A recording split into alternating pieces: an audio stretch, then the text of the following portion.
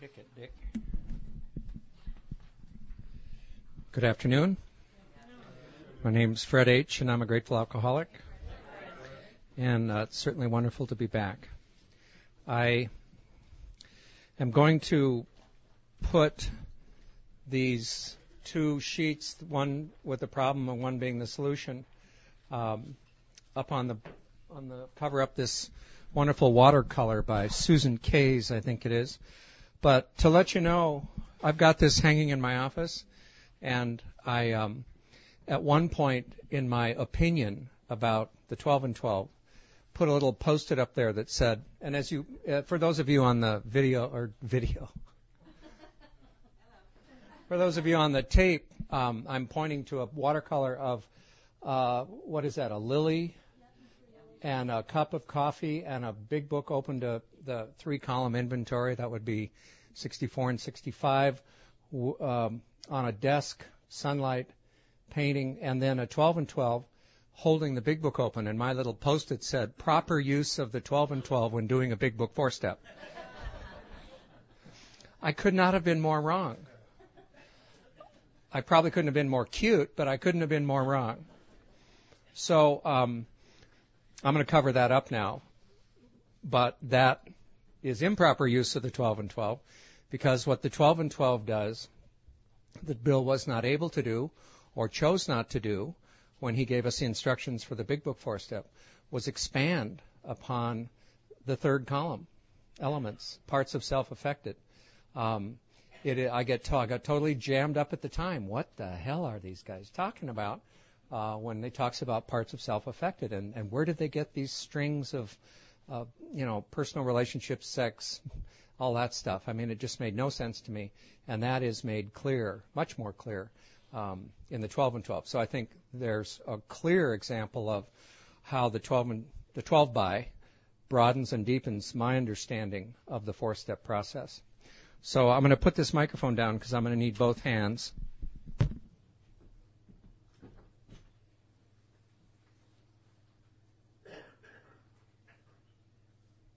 Of understanding what our spiritual malady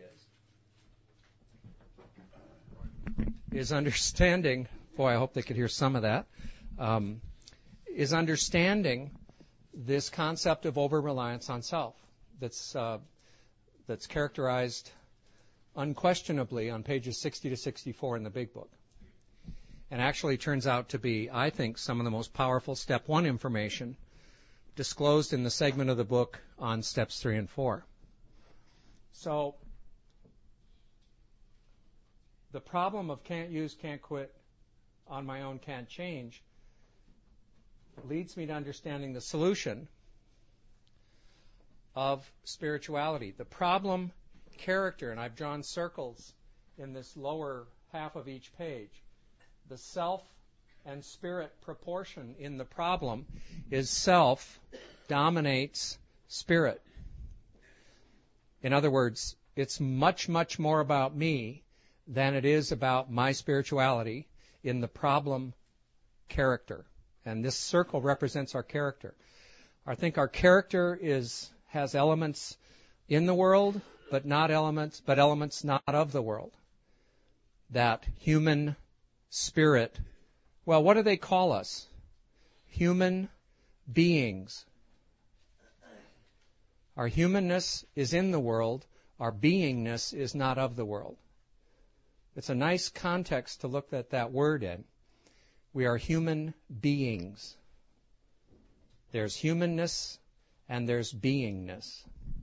So the problem is that over-reliance on self essentially walls in my natural spirituality. Thank you, Neil. Over-reliance on self walls in, we always thought that we were blocked from God. I think a more accurate description of that is we walled God in through over-reliance on self, because as it said so clearly on page 55, deep down in every man, woman, and child is the fundamental idea of God.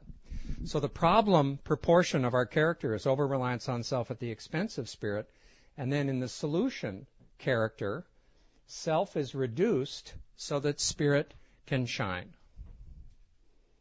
And I find no better visuals to kind of capture the whole 12-step path than basically this. Step 1 defines the problem. Step 2 defines the solution. Step 3 is the decision to seek the solution while I'm still spiritually sick, just beginning to recognize the level of over-reliance on self and everything that means. Steps 4 through 9 deliver me to the solution. And steps 10, 11, and 12 keep me living in the solution. That's basically an overview of how I think the design for living works through the directions and information in the Roman numerals in the first 103 pages of the book. Step 1 informs me about what's wrong with me and gives meaning to my struggle.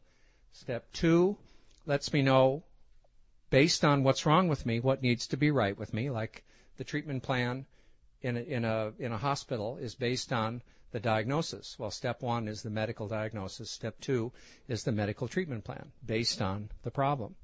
Step 3 is my decision to go to the hospital and submit to the treatment plan. But even though I know what's wrong with me, just like Bill for a year and a half still drank, knowing what was wrong with him, and then knowing what the solution is, like being in the doctor's office and being told I have pneumonia, and then deciding to go to the hospital, I'm still sicker than ever.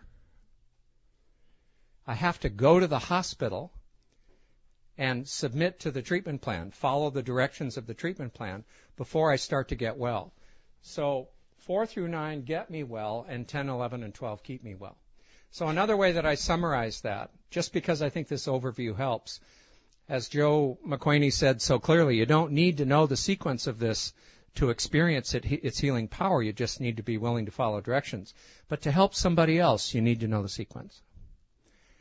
And typically in the old days, the kind of sponsorship that grew AA, the old-timer would share the spiritual directions. Back then there were 6 steps, 5 from the Oxford groups and complete defeat, that would transform them. And that was the nature of sponsorship back then. The old-timer shared the directions with the newcomer. The newcomer had a spiritual awakening, and then they became an old-timer, and their opportunity then was to do that service. So steps 1, 2, and 3 prepare me, but they don't get me well. Steps 4 through 9 get me well, but they don't keep me well. Steps 10, 11, and 12 keep me well. That's the whole package. Our work is never done. 10, 11, and 12 define a way of life that Bill was emphasizing through all of his writings in the 12 and 12. So, any questions about that? Sure. Steps 1, 2, and 3 prepare me, but they don't get me well. Steps 4 through 9 get me well, but they don't keep me well. Steps 10, 11, and 12 keep me well. Now, there are several large rest areas on the road of Happy Destiny full of illegal AA campers.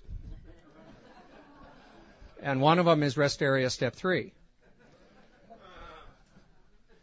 An effect, sometimes a great one, was felt at once. And look what happened to Jim on page 35. We told him on his 12-step call what we knew of alcoholism, step 1, and the answer we had found, step 2. He made a beginning, step 3. His family was restored, and he got a business selling cars in an automobile dealership he used to own. That's what he got out of step 3. He got to go back home again, and he had the humility to sell cars in an automobile dealership he used to own. Can't you see it now? Who's the new guy? Oh, it's the former owner. He hasn't sold a thing all week. That's true. That's like halfway house, sober house recovery job. When I worked at Hazelden, New York, we'd say, you need to go out and get a job. And someone said, oh, good. I've always wanted to produce a movie, and now that I'm in New York, and they're in a halfway house. Well, we were talking more like stocking bookshelves at Barnes & Noble in Union Square. So, humility. So, all went well for a time on his 3rd step effect, but he failed to enlarge his spiritual life. He failed to do steps 4 through 9. So there's a big rest area at step 3, a lot of 3-steppers. big rest area at step 9, because 9 is a huge bolus of the laurels of recovery. And we're reminded in the instructions for step 10 that we continue this way of life as we cleaned up the past. You're not done yet. You got those famous promises halfway through the 9th step, and they still need to be completed. So that's another large rest area. But 1, 2, and 3 prepare me, but they don't get me well. 4 through 9 get me well, but they don't keep me well. 10, 11, and 12 keep me well. Now,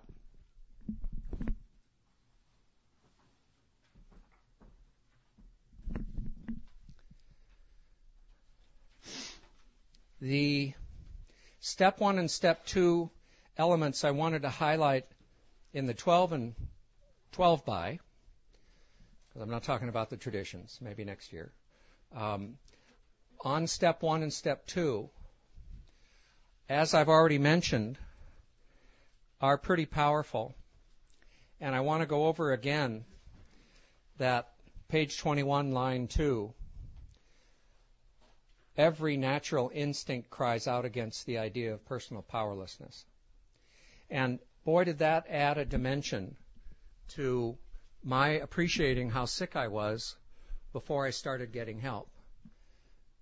Not only, people talk about this being a disease of denial, which I think is inaccurate. I don't like the phrase in my field of a drug of choice, because that's a lie. It's a drug of no choice.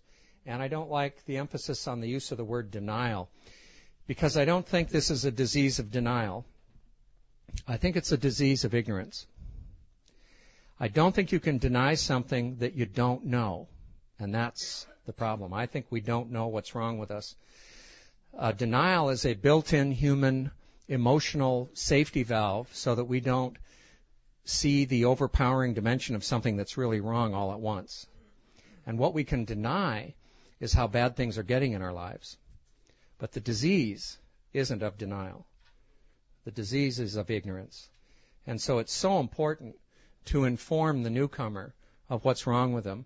And that's exactly what step 1 in the 12 and 12 emphasizes be done. I want to just quickly go through reading the adjectives and adverbs, probably mostly adjectives, that the 12 and 12 uses. And I'm not going to refer the lines, but this is just something in terms of step 1's truth being a hopeless condition. Can't use safely, can't not do it again, on my own, can't do anything about it. Here are some of the terms used in the chapter on step 1. Complete defeat, personal powerlessness, absolute humiliation, utter defeat, devastating weakness and all its consequences, complete defeat, defeat, mental obsession, compulsion, well, we'll get to that, dilemma, ultimately destroy ourselves, most desperate, unpalatable truth, last gaspers, hopeless, low bottom cases, hopelessness, literal hell, fatal progression, hit bottom, hit bottom, hit bottom, lash of alcoholism, fatal nature of our situation. Once more, hopeless condition. So even at a subliminal language level, Bill's driving home this simple ultimate truth of can't use safely, can't quit on our own, can't do anything about it. Another element of what the 12 and 12 is feeding me with now is a very good script, and I think this is kind of a third element. It's all about what's beyond getting abstinent. It's all about the instincts. And it's all about some simple coaching for us as sponsors. And here's the language on page 22 that fairly reflects the nature of the problem at the level of the body and the mind. When first challenged to admit defeat, most of us revolted. We had approached AA expecting to be taught self-confidence. Then we had been told that so far as alcohol is concerned, self-confidence was no good whatever. In fact, it was a total liability. Our sponsors declared, and this is how the book says it, so I said, file this away for use with newcomers. Our sponsors declared that we were the victims of a mental obsession. Sound familiar? So subtly powerful that no amount of human willpower could break it. There was, they said, no such thing as the personal conquest of this compulsion by the unaided will. Relentlessly deepening our dilemma, our sponsors pointed out our increasing sensitivity to alcohol and allergy, they called it. The tyrant alcohol wielded a double-edged sword, two-pronged illness, at this point, over us. We're not going to hit them with the spiritual malady early on, because they're not going to buy. They're just going to be pushed away. That condemned us to go on drinking, and then, let's see, a double-edged sword over us. First, we were smitten by an insane urge, illness of the mind, that condemned us to go on drinking, and then by an allergy of the body that ensured we would ultimately destroy ourselves in the process. Few indeed were those who so assailed and have ever won through in single-handed combat. It was a statistical fact that alcoholics almost never recovered on their own resources, and this had been true apparently ever since people had first crushed grapes. So again, some pretty clear language to instruct the old-timer on the language that would have meaning for the newcomer. The next thing that the 12 and 12 highlights is that originally many of the members and the stories in the first edition were what they call last gaspers. And I think I made it up, but I think back in the old days, if you didn't look pretty, when they went around to institutions and clergy and hospitals looking for people, they wanted the people who were really tapped out. Why do you think that was? Why do you think they wanted the people who were in the worst throes of their alcoholism? Because maybe they'd be ready, because the problem defines the solution, and that misery can create that openness. So they say it is a tremendous satisfaction, and this is information that Bill obviously couldn't have had when the big book was written, to record that in the following years, this changed. Alcoholics who still had their health, their families, their jobs, and even 2 cars in the garage began to recognize their alcoholism. As this trend grew, they were joined by young people who were scarcely more than potential alcoholics. They were spared that last 10 or 15 years of literal hell the rest of us had gone through. Since step 1 requires an admission that our lives have become unmanageable, how could such people as these take this step? And so he goes on to describe essentially the element of raising the bottoms in our own stories, to go back and say, I recognize that actually in a personal sharing, I lost control of alcohol the very first time I drank. I think I probably intended to get drunk, but I probably didn't intend to get as drunk as I did. And I remember I had a kid whose parents would buy us beer, and we could drink in their house, and we were limited to a 6-pack. And I would always drink my 6-pack, and the other guys would have 2 or 3 left over, and I'd drink theirs. And they were forcing coffee down me, like this was in the 8th grade, before I drove home in Great Falls, Montana, where I still love to read on the Great Falls Tribune website, 7 killed in fiery crash at 4 a.m. in the morning up near Bab. It's a meat market, driving, and Montana used to not have a speed limit. It does now. I think it's 85.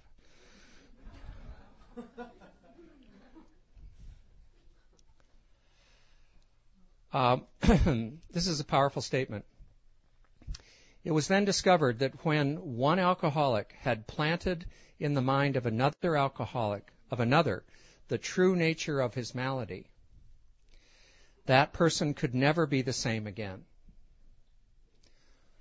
When one alcoholic plants in the mind of another the true nature of his malady, and this is the true nature of his malady, they just reviewed it on the previous page, The person could never be the same again. And that's exactly what happened in Fred's story in More About Alcoholism, the last one. It's on pages 39 to 42. And, we first met Fred in a hospital, that story where he had gone to rest his nerves. And then Joe and Charlie talk about seeing people who were really just nerve resters, kind of come to treatment to get their strength back and get their act together, and then they go out and do it again. Well, they tell Fred about this, and Fred works on step 1 from page 39 to page 42. And he's constantly, and every time he goes out, he learns something more, because he says, I started to think about what those fellows had said. And he was now seeing his alcoholism in the context of the truth of its symptoms. No better teacher than the experience. This happens to ultimately be true with God as well.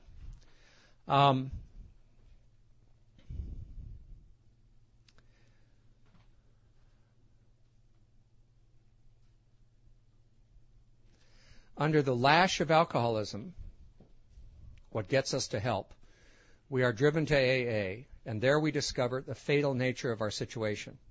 We find out what's wrong with us. Then and only then do we become as open-minded to conviction and as willing to listen, open-minded to conviction and as willing to listen as only the dying can be. We stand ready to do anything which will lift the merciless obsession from us. The problem of hopelessness delivers us to the gift of despair of willingness. Now, the second chapter in the 12 and 12 on step 2, interestingly enough, has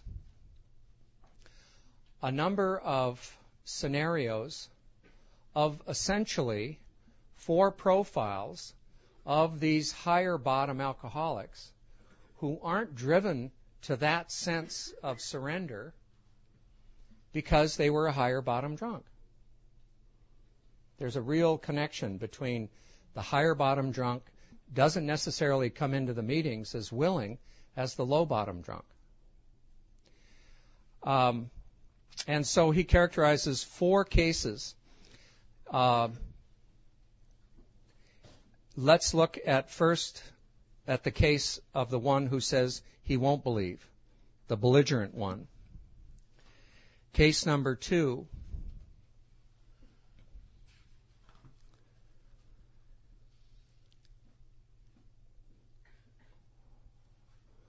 Consider the next plight of those who once had faith but have lost it. Case number 3. Now we come to another kind of problem, the intellectually self-sufficient man or woman. Thank you for the political correctness of that. And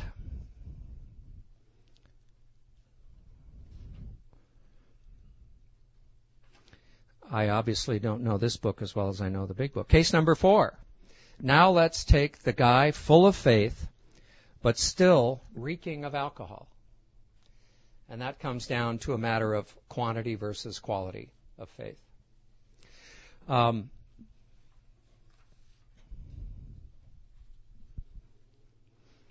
It also states at the back, in the last paragraph on page 33, I think an interesting new element of the fellowship, the feeling of having shared in a common peril.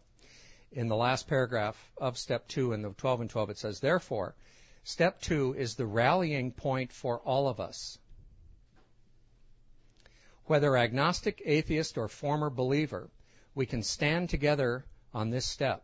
True humility and an open mind, true humility, step 1, and an open mind, step 2, can lead us to faith, and every AA meeting is an assurance, can lead us to faith, steps 3 through 12, and every AA meeting is an assurance that God will restore us to sanity if we rightly relate ourselves to God.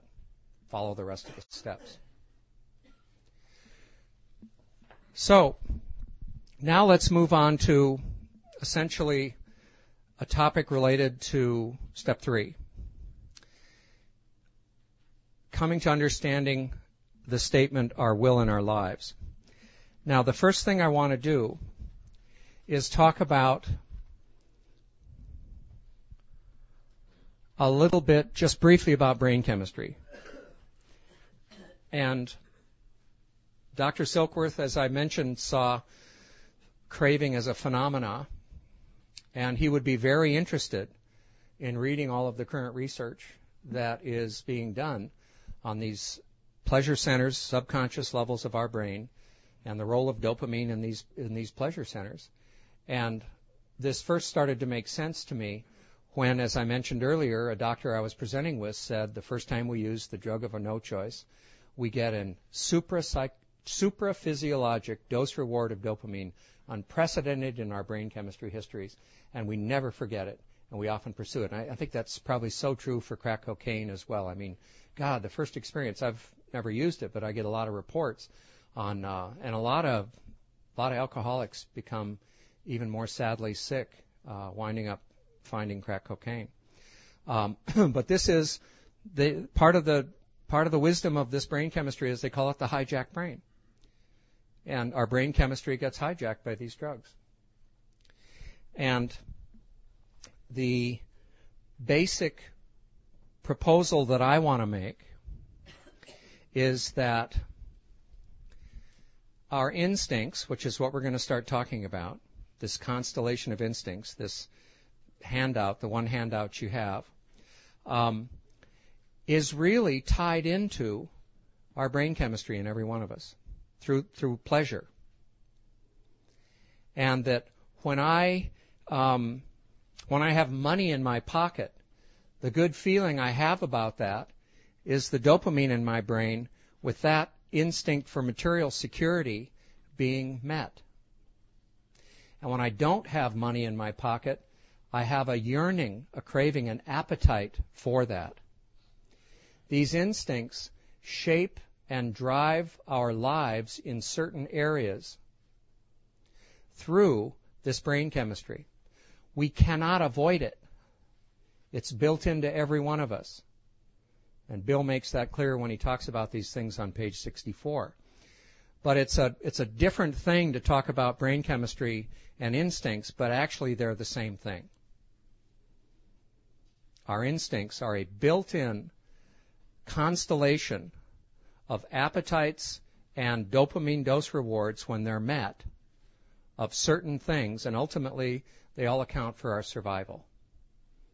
And whether you consider these instincts to be God-given 6,000 years ago or evolutionarily developed through survival of the fittest, it doesn't make any difference. They're there. We don't have to get into creationism debates or anything, or evolution debates here. They're there.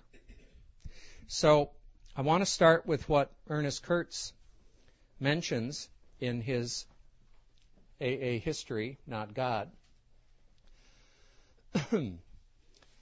Bill discovered a basic truth that he talks a lot about in the 12 and 12, that strength comes out of weakness. That by admitting powerlessness, we are able to gain power. And essentially by admitting powerlessness of the truth of our lives, we're able to be in a position where we can access this power. 3 key elements rapidly tumbled forth from this stark realization of the essence of the condition of the recovering alcoholic. And this is Ernest Kurtz's summary of what the 12 and 12 is all about. The character and role of instincts, the exact nature of the danger in demand, and the special pitfall for the alcoholic of the contradictory two-pronged quest for dependence and independence. We'll talk more about those things. In his discussions of instincts, Bill Wilson usually listed the basic human passionate cravings as security, sex, and society. Wary more of repetition than alliteration, he at times substituted to eat, to reproduce, to be somebody, or money, romance, companionship, and prestige. That's the core list, the 3 main categories: social, security, and sex. Now, in Joe McQuaney's comprehensive treatment plan based on the big book, Recovery Dynamics, which has client materials and counselor materials and this counselor's manual. There was a tremendous gathering together of all of the different ways that instincts have been talked about. And even in the big book, it gives you a couple of lists for column number 3, but they're not the same lists. So what Joe's group did was that they looked at everything that was in the 12 and 12, everything that was in the big book, and they came up with the list of things that I've included as your handout. And note very importantly the noting where this information comes from in the bottom footer. These categories are gleaned from Recovery Dynamics Counselor Manual, 2nd edition, copyright 1989, by the Kelly Foundation, 2500 South Broadway, Little Rock, Arkansas, 72211. And I also want to mention that one of the first workshops here next year is Larry Gaines and Bob Jorgensen, and it was going to be Joe McQuaney by satellite feed, but now it'll have to be a very special satellite feed, doing a weekend seminar here on the instincts. So that's the continuation of Joe's work that had been so important in triggering my interest and investigation of the instincts. But here are the 3 categories, the 3 parts of self, they call it: social instinct, security instinct, sex instinct. Now, to bring a little more clarity to this, it says the social instinct is to care about others and ourselves. We all have an instinct, an appetite, a desire, a drive, a tendency towards caring about others and ourselves. And the 5 categories of social instinct that I think this is the best list I've ever seen. And by the way, this is your column 3 in a big book 4-step, parts of self affected. You won't find, I don't think, please send me a better one. I don't think you'll find a better one. 5 areas under social instinct that compromise it, that make it up. Companionship, a natural desire to belong or to be accepted. Think of yourself in junior high. This instinct is pretty huge. A natural desire to belong or to be accepted. Prestige, a natural desire to be recognized or accepted as a leader. Sometimes it seems like these are cut kind of thinly, but in my personal experience, having these as a list of helping me understand my behavior is priceless. 3rd area under social instinct, self-esteem, a natural desire for positive self-regard. 4th, pride, a natural desire to be thought of positively by others. And I think in Joe and Charlie's work, they talk about self-esteem is what I think of me, and pride is what I think others think of me. And again, fancied or real, we make up a lot of stuff, and we think we're dealing with real life, but we make a lot of it up. So self-esteem is what I think of myself. Pride is what I think others think, and both are tied to these drives for a natural desire for positive self-regard and a natural desire to be thought of positively by others. And then the 5th one, personal relationships, a natural desire for relationships with others and the world around us. So ponder these. I mean, keep this list, or do whatever you want with this list, but I keep it close to my big book, because in doing my inventories moment to moment during the day, my 10th step spot checks, that's another 12 and 12 reference, these are vital dynamics in my life today. Always will be. They were way back when. Now, the other thing to keep in mind is that each instinct has ambitions for the above to be fulfilled in the future. So it's not just feeling good about me now. There's an ambition for me to feel good about me, planning to feel good about me in the future. So this list is actually twice as long as it appears if you consider that for every instinct, it has its application in real time, but also in the future.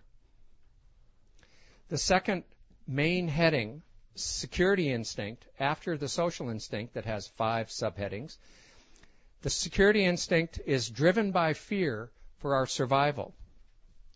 Healthy fear is good. You don't want to get rid of fear. Fear is a critical communication that comes from something deeper within me, that I pay attention to something. And when the Bengal tiger is coming at me, I better have fear and have the adrenaline to jump up into the rafters and escape. However, I don't need to stand here today, and be fearful of a Bengal tiger. So there's healthy fear, and then there's unhealthy fear, and that all becomes even clearer as we continue. Now, so fear is the way that my security instinct communicates to me for my survival.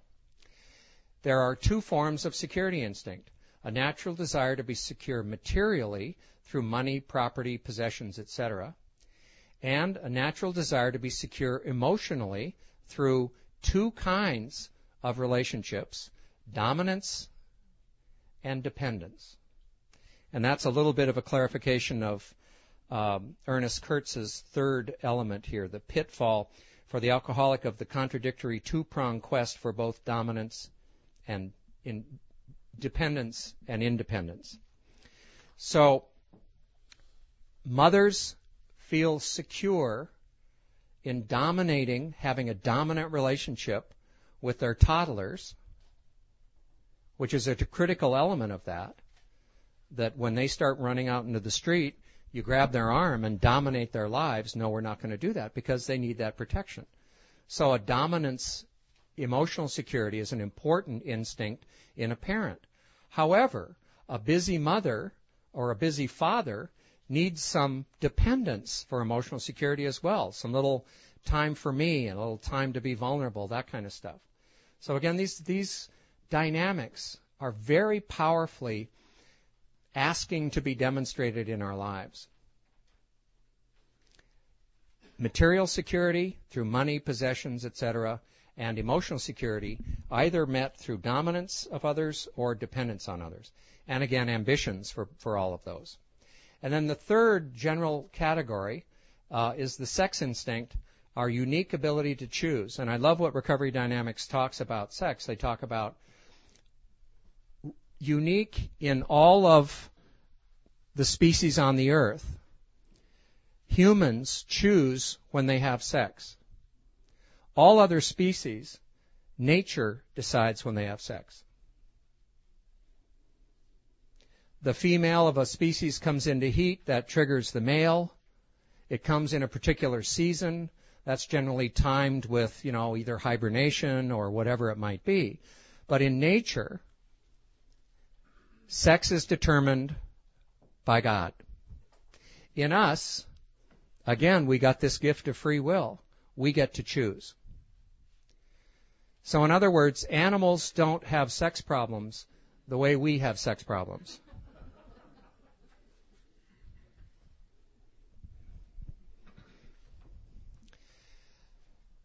Two areas to look at in terms of the sex drive: acceptable sex and hidden sex. And I know as a professional, the advent of cocaine, crack cocaine, is a tremendous stimulation of sexual urges associated with some of those drugs. But it doesn't come to fruition. And so there can be this kind of whacked out, private, hidden sex life that people have that they would probably never talk about.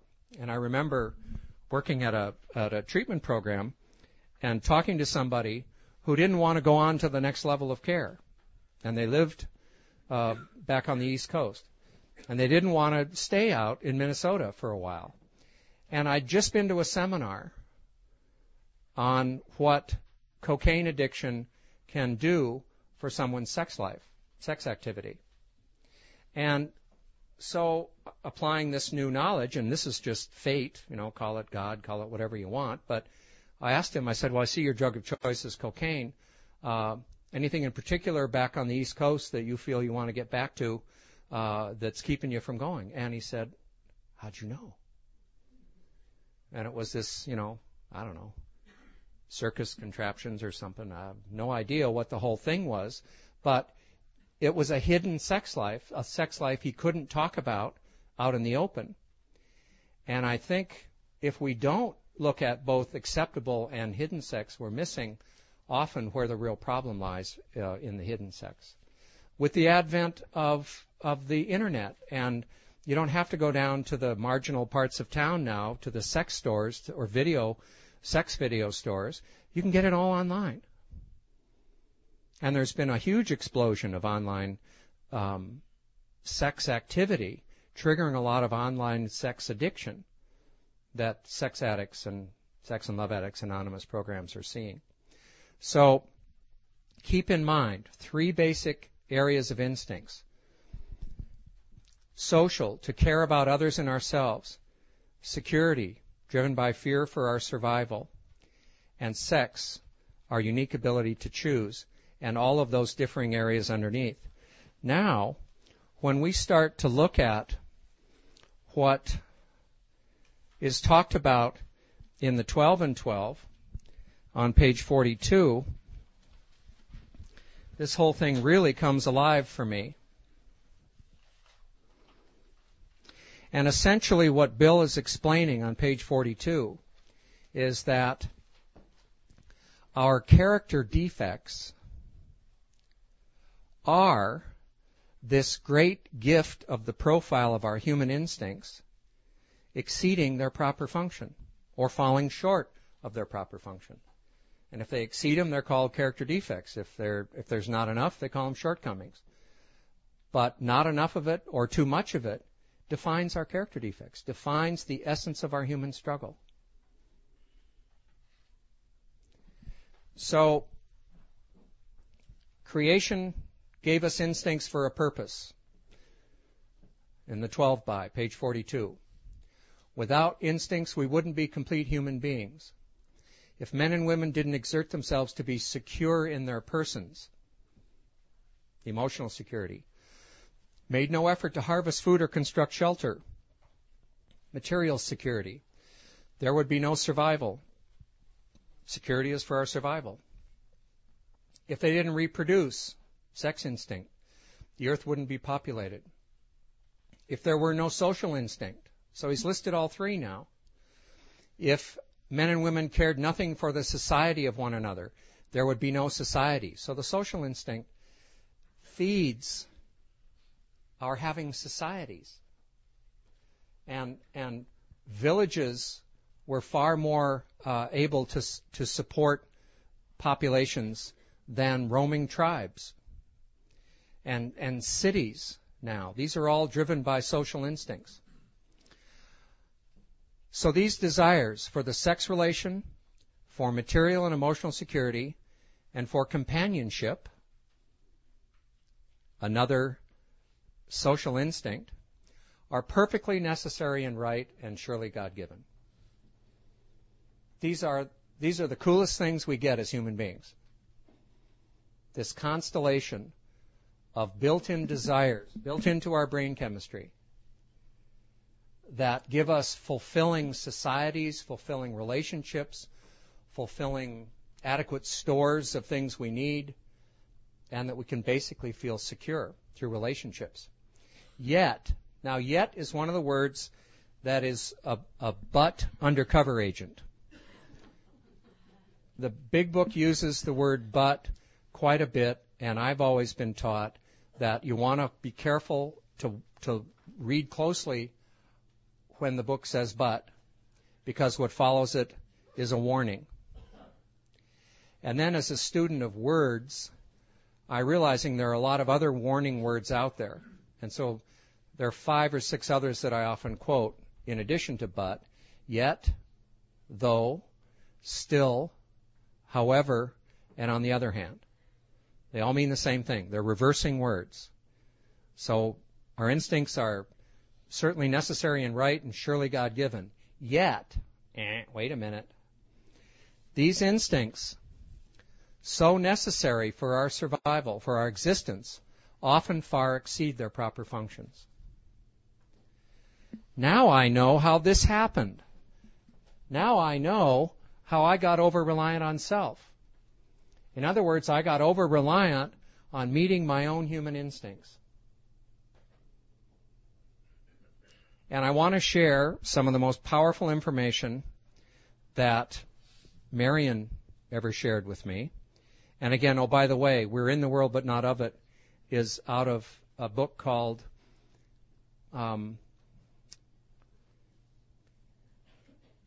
what is it? How do you say it?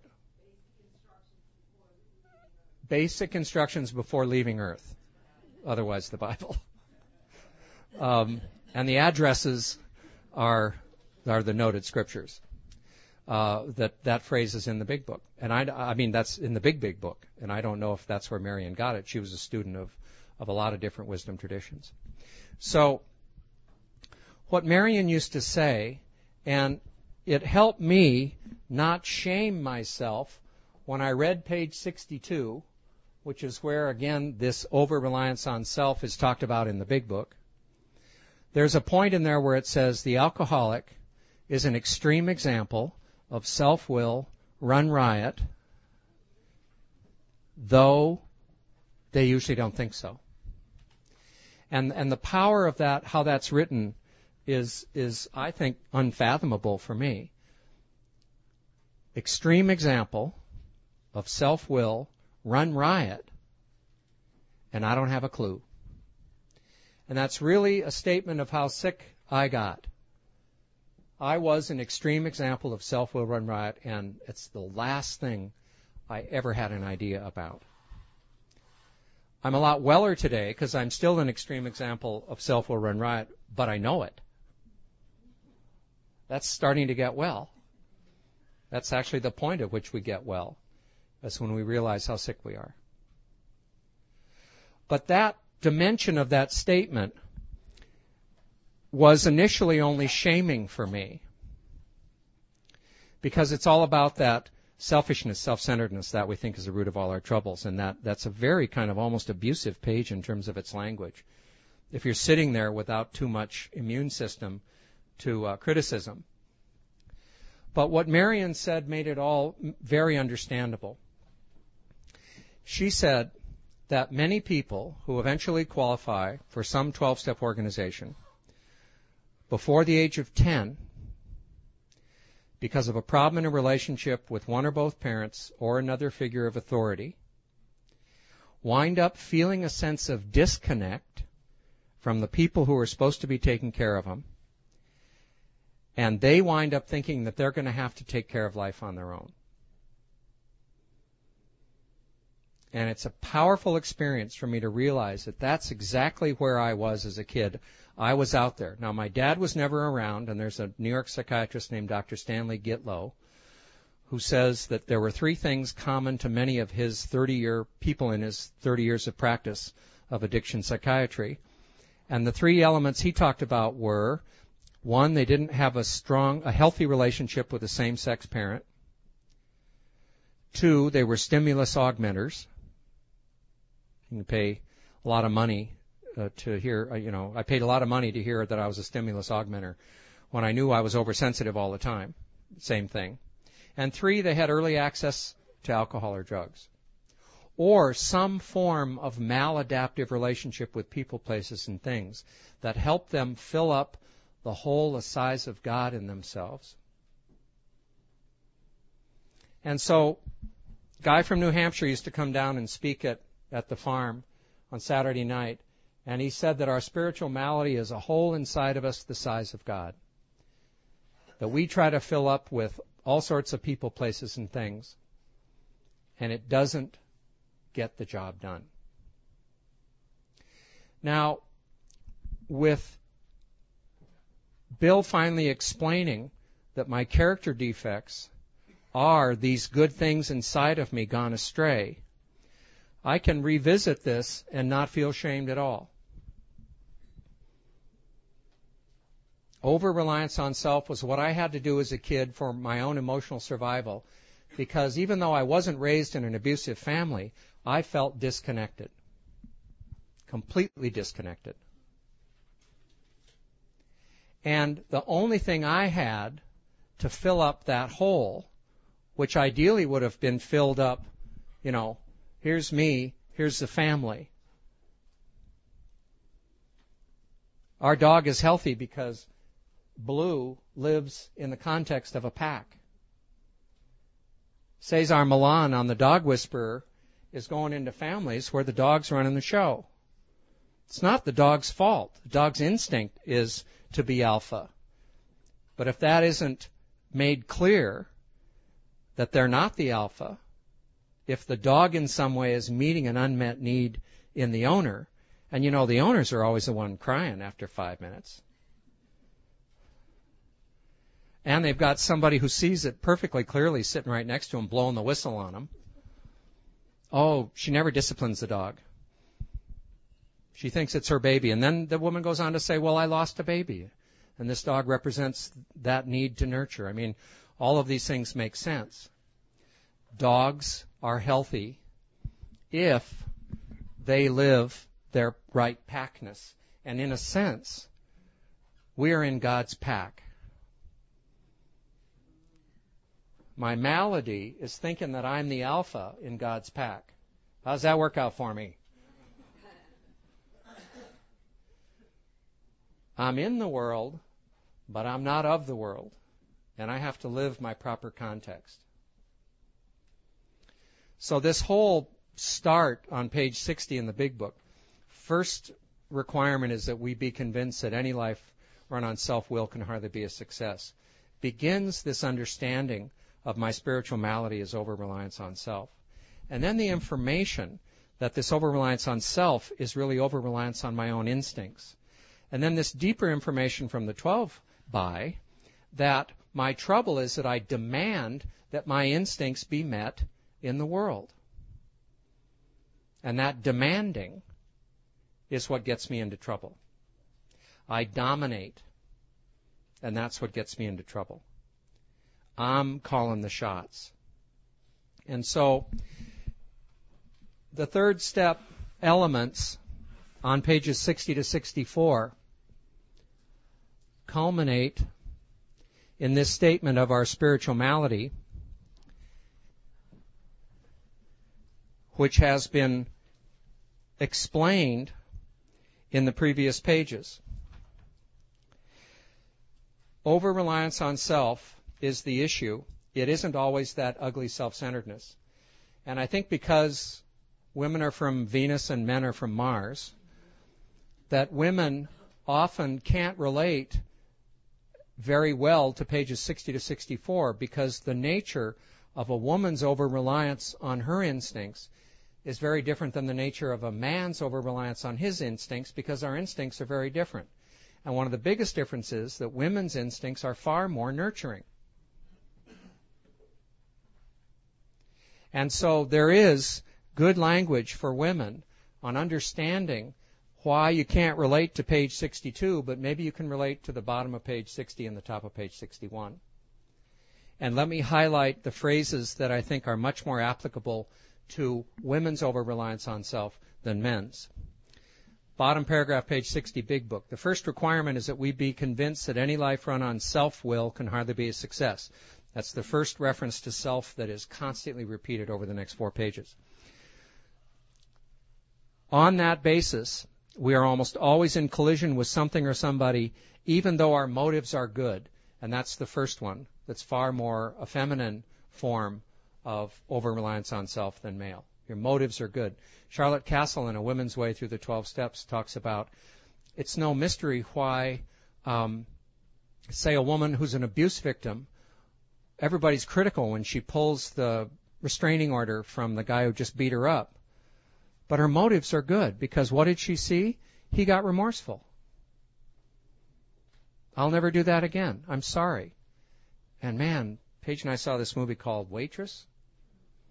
And part of it was so powerful because this main character lived with an abusive boyfriend. And the extremes of his abuse and the extremes of his emotional dependence and remorse were almost like unbelievable. But your motives are good. Most people like to live by self-propulsion. Each person is like an actor who wants to run the whole show, is forever trying to arrange the lights, the ballet, the scenery, and the rest of the players in their own way. If their arrangements would only stay put, if only people would do as they wished, the show would be great. Everybody, including themselves, would be pleased. Life would be wonderful. In trying to make these arrangements, our woman may sometimes be quite virtuous. Motives are good, quite virtuous. They may be kind, considerate, patient, generous, and even modest or self-sacrificing. Now, you wouldn't think that those are terms used to describe self-centeredness. But in women, over-reliance on self is over-reliance on those nurturing instincts, so it becomes a nurturing disease. And it isn't uncommon for alcoholic women to have been untreated codependents beforehand and then sought the chemical relief of alcohol to help get some pleasure in life that was being ground up by giving away all the fruit on their tree and then cutting up their branches and trunk for firewood to give away, to take the metaphor even more extensively. On the other hand, they may be mean, egotistical, selfish, and dishonest. Hi, guys. But as with most humans, they are more likely to have varied traits. We all have varied traits. All I'm saying is that I think women have more varied traits into those nurturing kinds of descriptive words. Men have varying traits more into the more, page 62, selfish, dishonest, self-seeking, that we think is the root of our trouble. Does this make any sense? Is it helpful? It's all the same thing. It's over-reliance on self. And the interesting part is that nobody wants an untreated codependent to stop doing that, because you're taking care of so many people. It's a lot more insidious way to get sick with that nurturing disease. Yet, there is great relief for all of us in this path that delivers us from a variety of different ways that this can look, this left side of the equation, this problem side, this problem character, this spiritual unfitness, to this side. And sometimes I'm concerned about, a woman recovering from codependency reading the big book when she might read something like what Bill says on page 14, for if an alcoholic failed to perfect and enlarge their spiritual lives through work and self-sacrifice for others. Oh, that's just a coda binge. That's a coda kegger. So there's a very fine line that I think, a finer line that women need to be aware of in the service part of 12-step recovery, that it not foster that imbalance of nurturing over-reliance. So, yes? I wanted to say that good intentions, the road to hell is paved Yes. with good intentions. Right. And all of our adages reflect our instincts. Pride goeth before the fall. This is good stuff. This is stuff that I would have never wound up being interested in, much less excited about, had I not been given the disease of alcoholism. And when Joe says, if I wouldn't have been an alcoholic, I probably wouldn't have amounted to much, I can't say how absolutely true that is for me. Because of the gift of step one, of willingness, to get an open view, to be a little bit more open-minded on things in step two, and then to witness this coming around. So, we're okay? Easy 10, okay.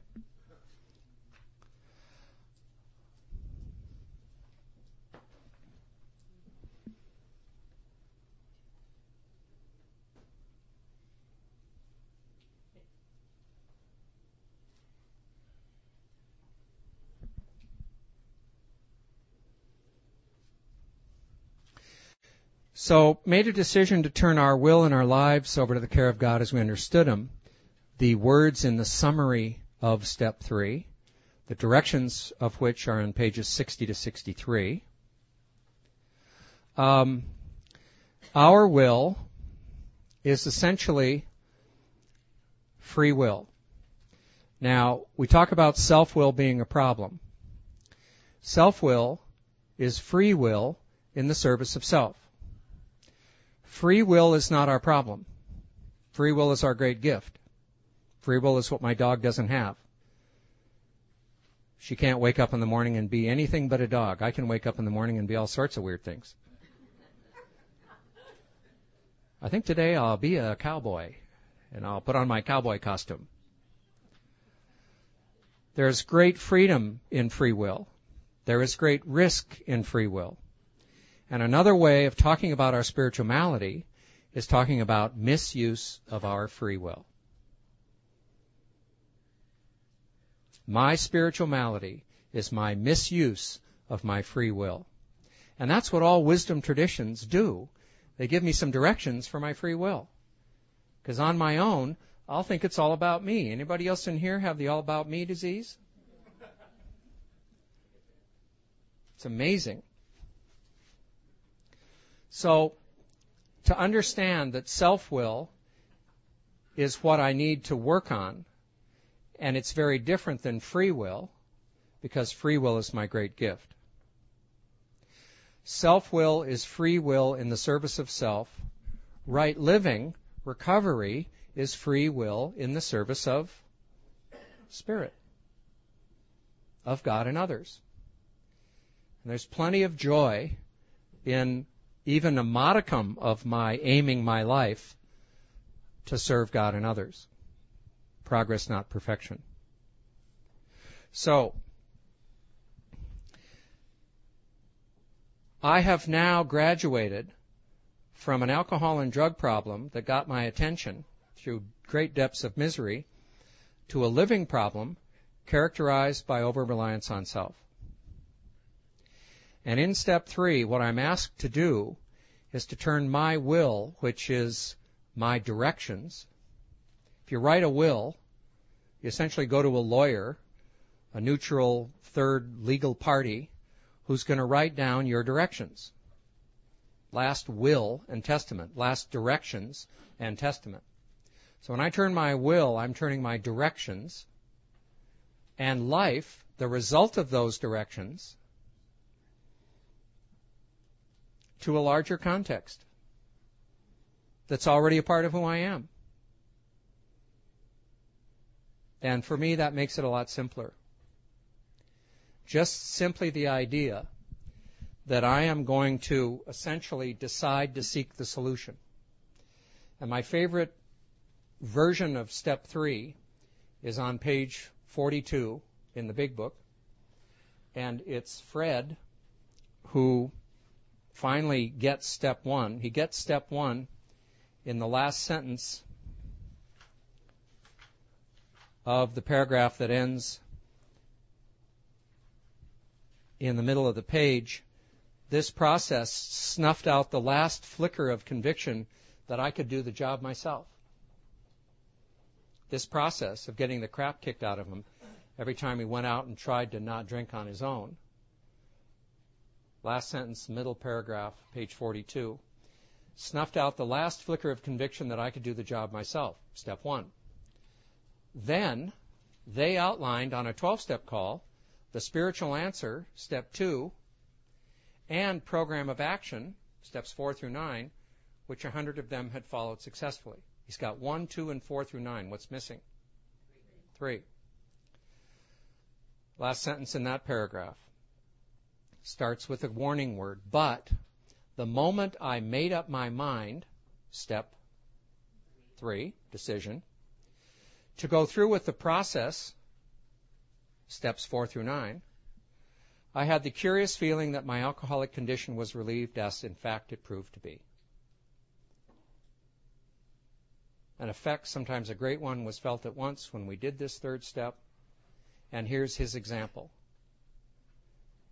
He had the curious feeling that his alcoholic condition was relieved as later on it proved to be.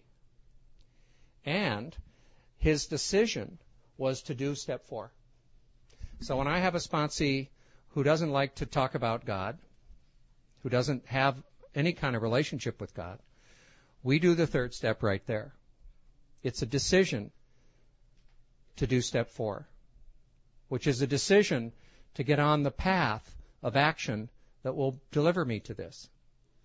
And the other thing I'd like to close this segment with is the God of my understanding comes from the problem side. The God of my understanding. That's God in the context of me. So if people want to tell me about the God of their understanding, it makes for some interesting discussions, and there's great books about it. And however, I just say, let's, from the motivation you have from not wanting to die or live in the misery that you've been in, let's follow certain directions, simple directions, and then you tell me about the God of your experience. And that's what this program is about, the God of our experience. And that's what the step 2, the whole flavor of the step 2 portion of the 12 and 12 is just keep an open mind. Hang in there. Almost like a James Fry. Hold on, hold on, hold on. It'll happen to you if you continue to do these things. And it's such a joy to have sponsees call me and tell me about the God of their experience, because they're the awe and wonder stuff, the stuff that comes right out of left field, and it's always a natural byproduct of this. Okay, let's head back here at 2:30, and we'll continue.